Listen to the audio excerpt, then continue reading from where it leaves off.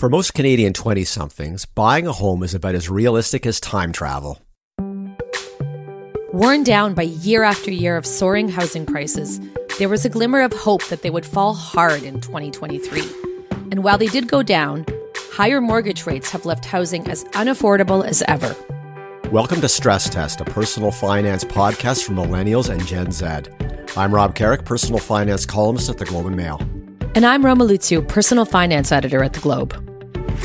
It's spring housing season in Canada, which means the real estate industrial complex is bombarding us with pressure to buy a place of our own. But today on Stress Test, we want to acknowledge the reality that millennials and especially Gen Zs are facing. Real estate prices are so high that many will never own a home, particularly in Canada's largest cities. And that's okay. For those without family help or oversized paychecks, buying a home is just not financially realistic. In Toronto or Vancouver, the amount an aspiring homeowner would need to save for a down payment for even a condo, never mind a house, would take decades. Rob, we know Canadians are almost singularly obsessed with home ownership. So talking about this topic, the fact that many young Canadians are paying more than ever for rent and will potentially not own homes, it's going to be upsetting for some people. But it's also the current reality, and we're journalists who report on the facts and what we hear and see. To get a sense of what people in their 20s and 30s are feeling about this, we ran an online survey last week. We had about 1,500 respondents. What jumped out at you about what they said? What jumped out at me was the high number of people who are having serious doubts or are convinced it ain't never going to happen, this getting into the housing market thing. But 44% are in those two categories, throwing up their hands or very doubtful. 19% are confident they're going to get into the housing market. It shocks me because owning a home has to be the top financial aspiration in Canada, and yet only 20% feel they were able to do it. Now, there was a period in time, Rob, where we thought higher interest rates were going to lead to a price dip. What happened? So the correction in housing was really about prices, not affordability. Prices declined, but interest rates rose, and they sort of canceled each other out, so there was really no improvement in affordability at all. The other thing, Rob, that you and I have talked about over the years a lot is this idea that what you want and who you are and how you choose to construct your life at 25 is going to be different than it is at 45 and at 65. Can you touch on that a bit? Well, for sure. You know, your 20s is a decade of getting established, and I would not want to draw any long-term conclusions about how your finances are going to be by anything happening in your 20s. The 20s is your time to discover what you're interested in, try to start your career, and get oriented. So if you buy a house in your 30s, I think that is A-okay. And in fact, I've written columns before about how you could buy a house at age 40 and get your mortgage paid off and put a little bit of extra retirement savings in towards the end and retire at a decent age, and it all works out. So I wouldn't want people to start thinking like housing is crossed off their list permanently and forever just because at age 27 it's not all coming together. Right. At the same time, we do need to acknowledge that for a growing number of Canadians, homeownership will be off the table. And that is okay. You are not alone. You are not doing anything wrong. You can lead a very wonderful, happy, fulfilling life. And I think the important thing is to acknowledge that this is happening across the country. So we're dedicating this episode to exploring why people are giving up on home ownership and how they see their financial future. Our first guest is up after the break.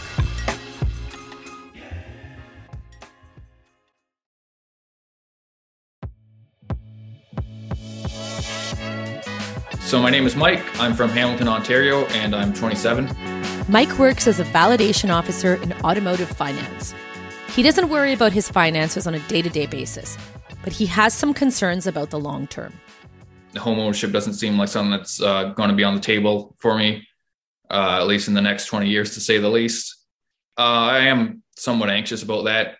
In some ways, it helps to know that a lot of my peers are on the same boat. In some ways, it's a bit disheartening to know that some of my peers are on the same boat because it's not so much a you problem. It's a larger problem.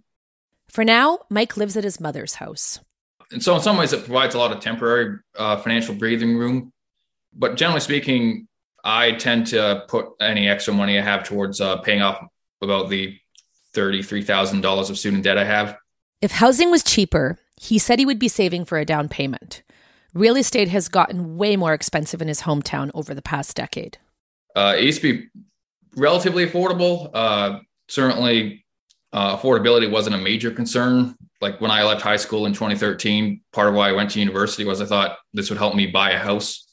Rent has certainly seemed to have increased, and it's a big concern of mine. Is even though I'm relatively confident I can increase how much money I earn. Mike makes about $40,000 a year. His work situation's only going to get better, but that's still likely not enough to buy a home.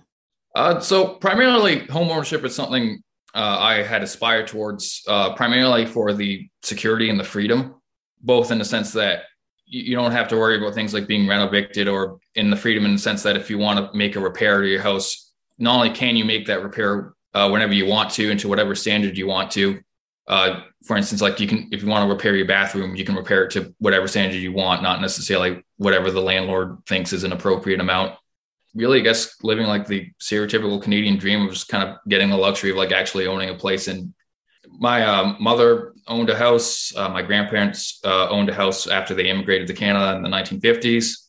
Pretty good experiences with home ownership. It's something that I just thought, if you applied yourself, you could do. Perhaps in another era, it was. But yeah, it seems like a pretty nice deal to have.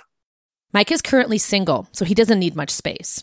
He figures it would cost at least $500,000 to get what he wants in Hamilton, and things would need to change for him to afford that. I'd say in order to get to that $500,000 house range, assuming prices stay equal, at least one of two things. One would be to have a significant increase in my income. Obviously, the more you can save for that down payment, the more flexibility that gives you, and also the more you can take on in terms of a mortgage payment. Alternatively, although this is something that I know won't happen for me, it's having a family member give me enough money for a down payment on a house. At this point, Mike isn't thinking about buying a house. For me, the idea of giving up on home ownership, although perhaps practical, it's certainly easy to not stress out about housing prices every day, all the time. It makes me feel quite bitter towards it. One of the things, I grew up with the basic expectation that home ownership was just something you could achieve if you applied yourself.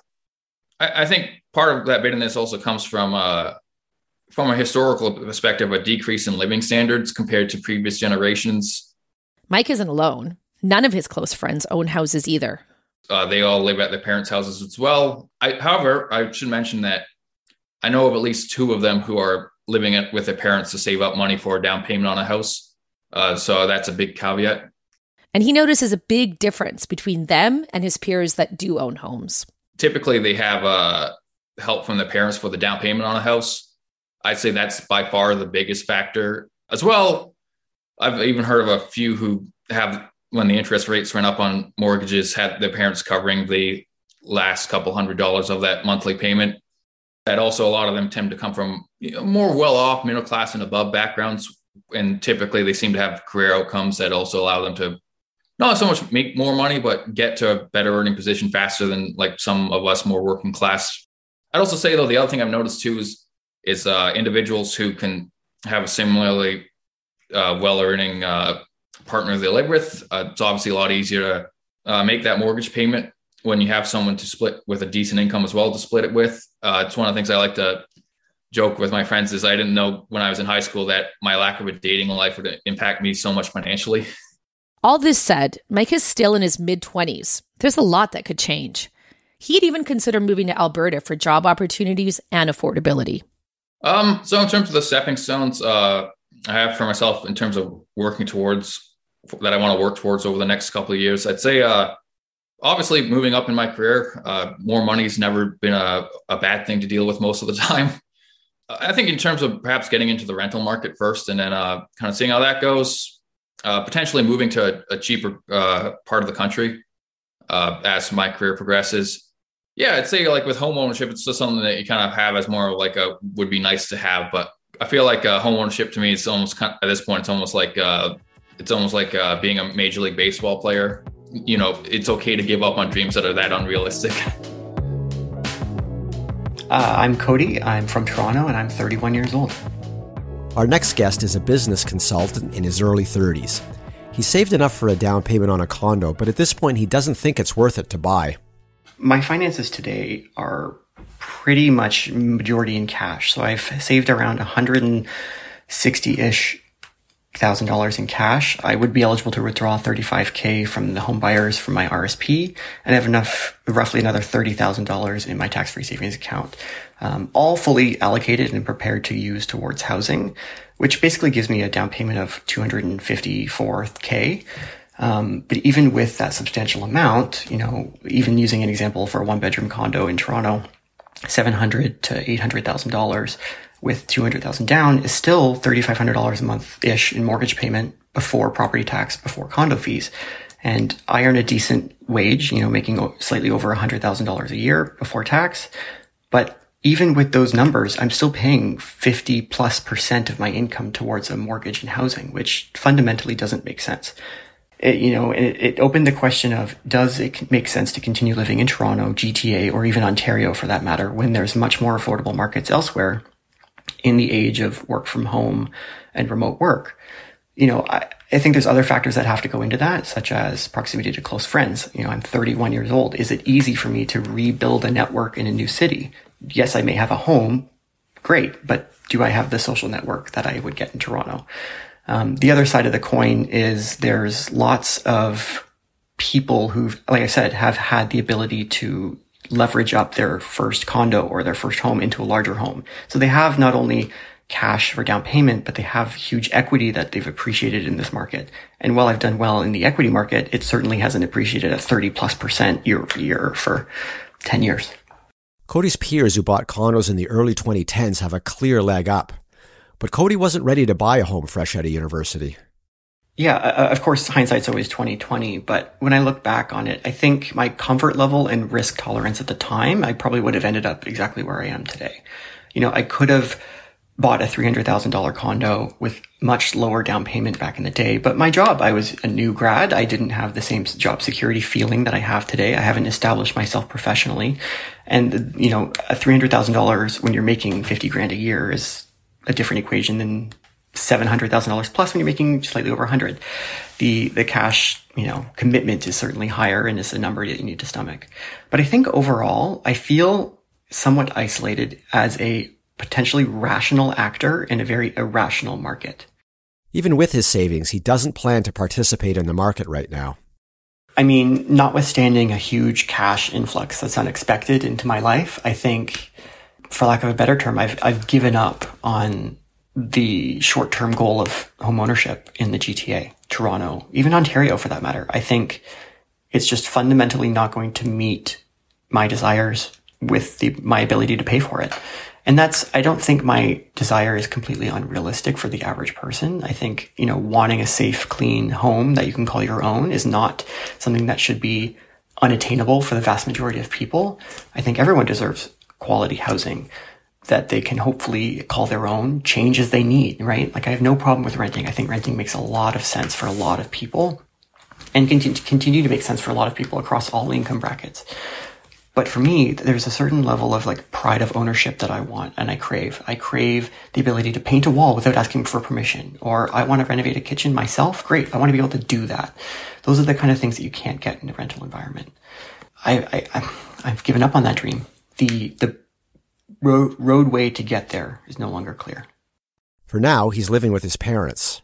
So it was a COVID-related move, and it's been relatively consistent because of the value that my parents are obviously very generous and supporting, but it's enabled further savings. But again, I kind of go back to the point around, is that even worth it? Is my rate of savings going to exceed the rate in growth in the market price? And realistically, the answer has been for the last 5 years, no, it hasn't. It's hard for people my age with a relatively stable and strong income to even get ahead of the increases in this market. So back to the risk equation of yesteryear is it does or has made sense in hindsight to have been over levered, in 2010 on a mortgage because of the appreciation alone. That $300,000 condo is now going for $700,000.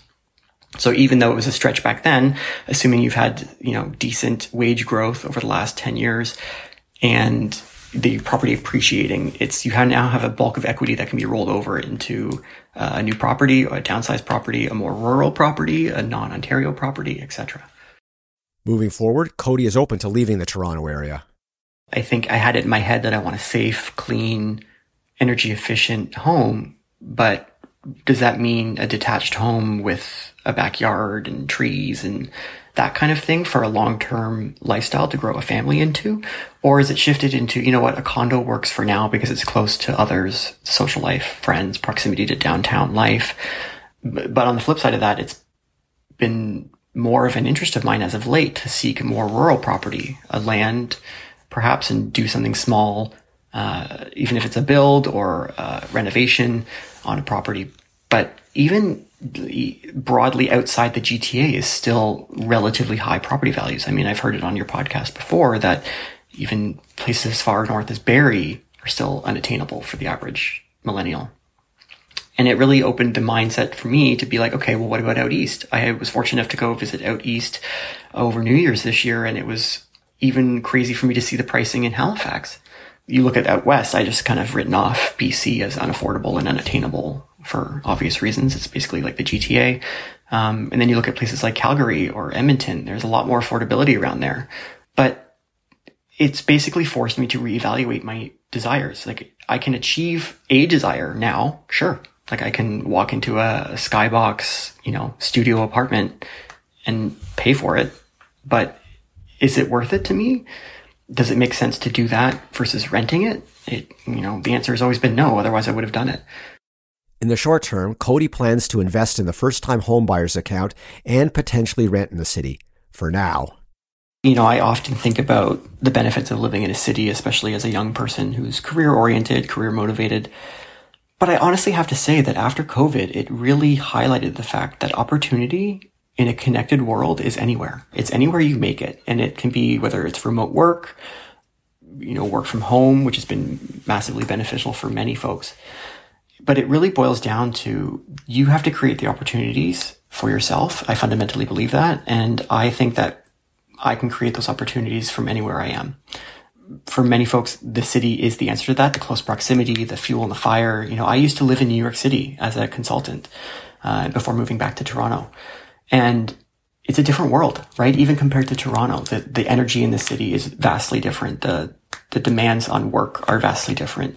And being more open to living outside of the GTA or Toronto is partly fueled by the economic demands and my desires, but also by the idea that I can continue that lifestyle remotely or, at a different place. It doesn't necessarily need to be Toronto. And I think that's maybe a little bit of a viewpoint that's shared across Canada outside of the GTA is Canada is not just Toronto.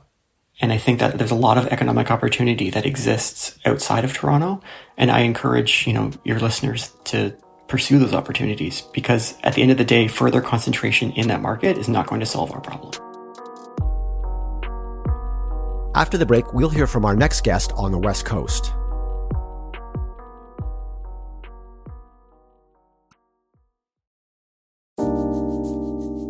Yeah, so my name is Ryan. I'm 37 years old and I live in Victoria, British Columbia.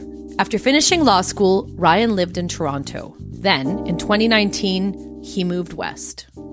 I just sort of decided, looking at my future and what the next 20, 30 years of my life would look like, it just didn't feel like it was feasible or possible to sort of stay in Toronto or even the GTA long term.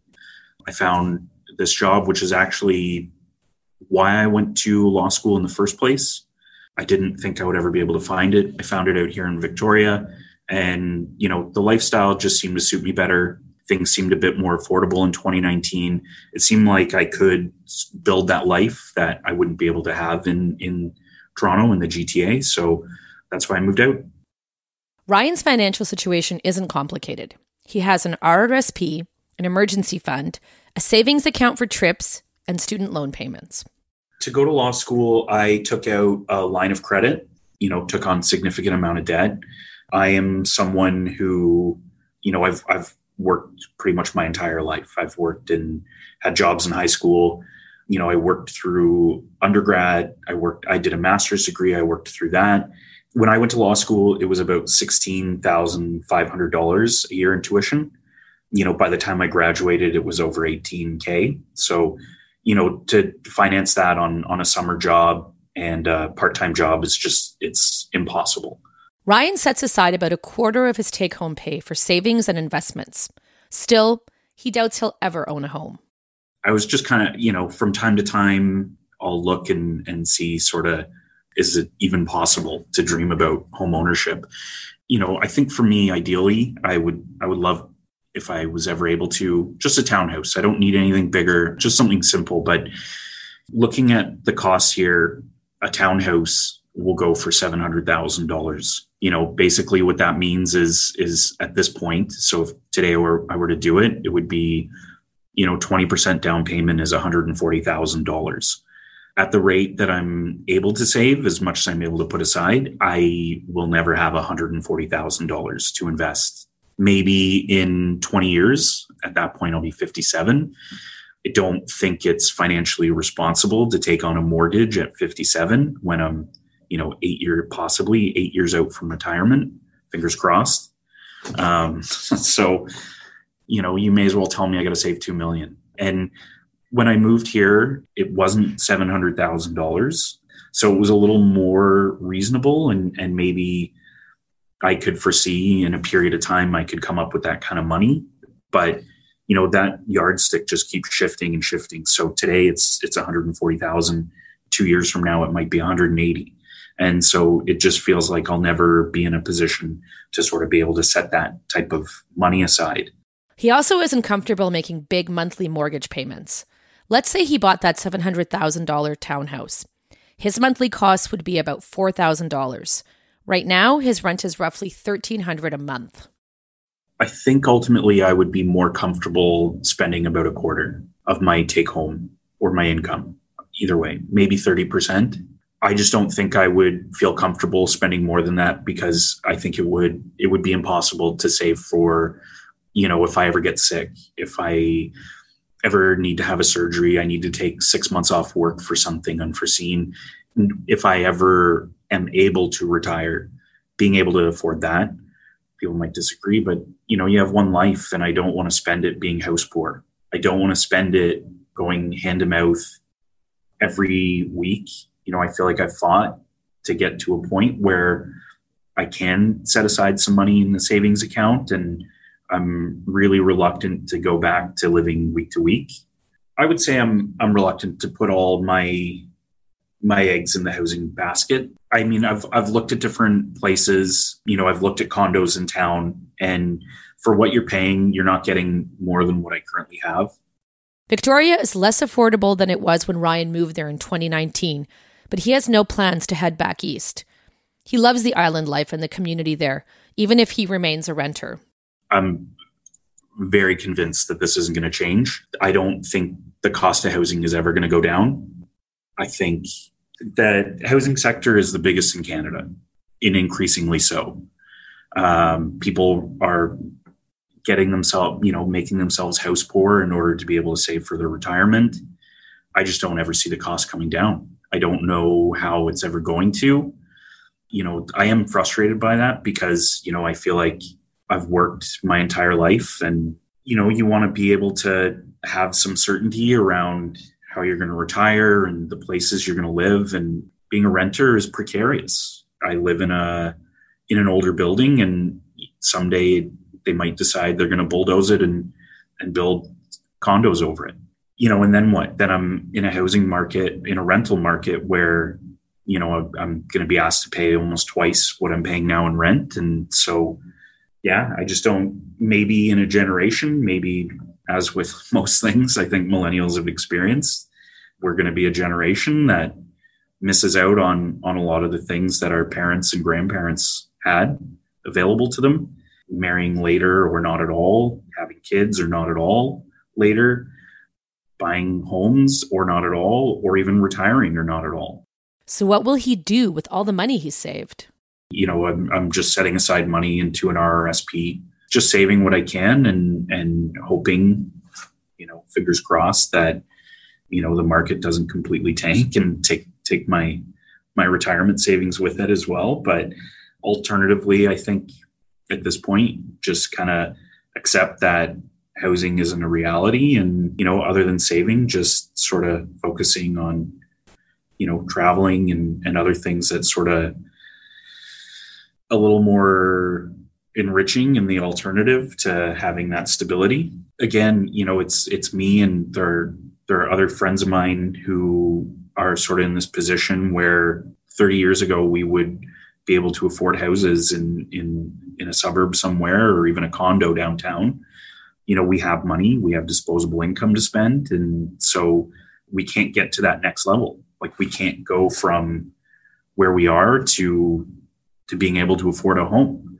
So, then what do we do? Then we're just sitting around on cash, more or less, so that we can't use otherwise.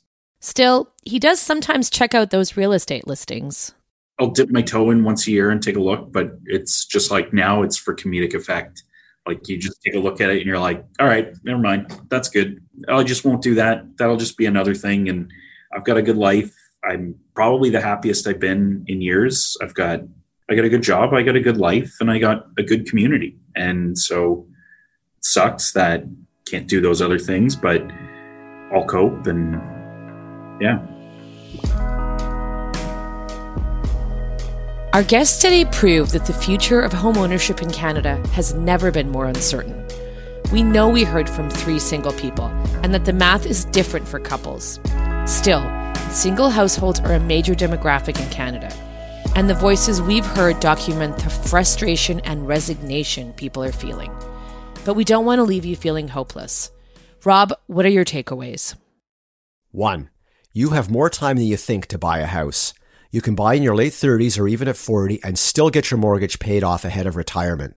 That's because a lot of today's young workers will stay on the job past 65. 2. Your home buying power will improve over time. There will be raises and promotions ahead, which means you'll make more money. 3. Lifelong renting is a challenge in expensive cities, but doable and even attractive in the freedom it offers. The rule of home ownership is that it's always more expensive than renting, period.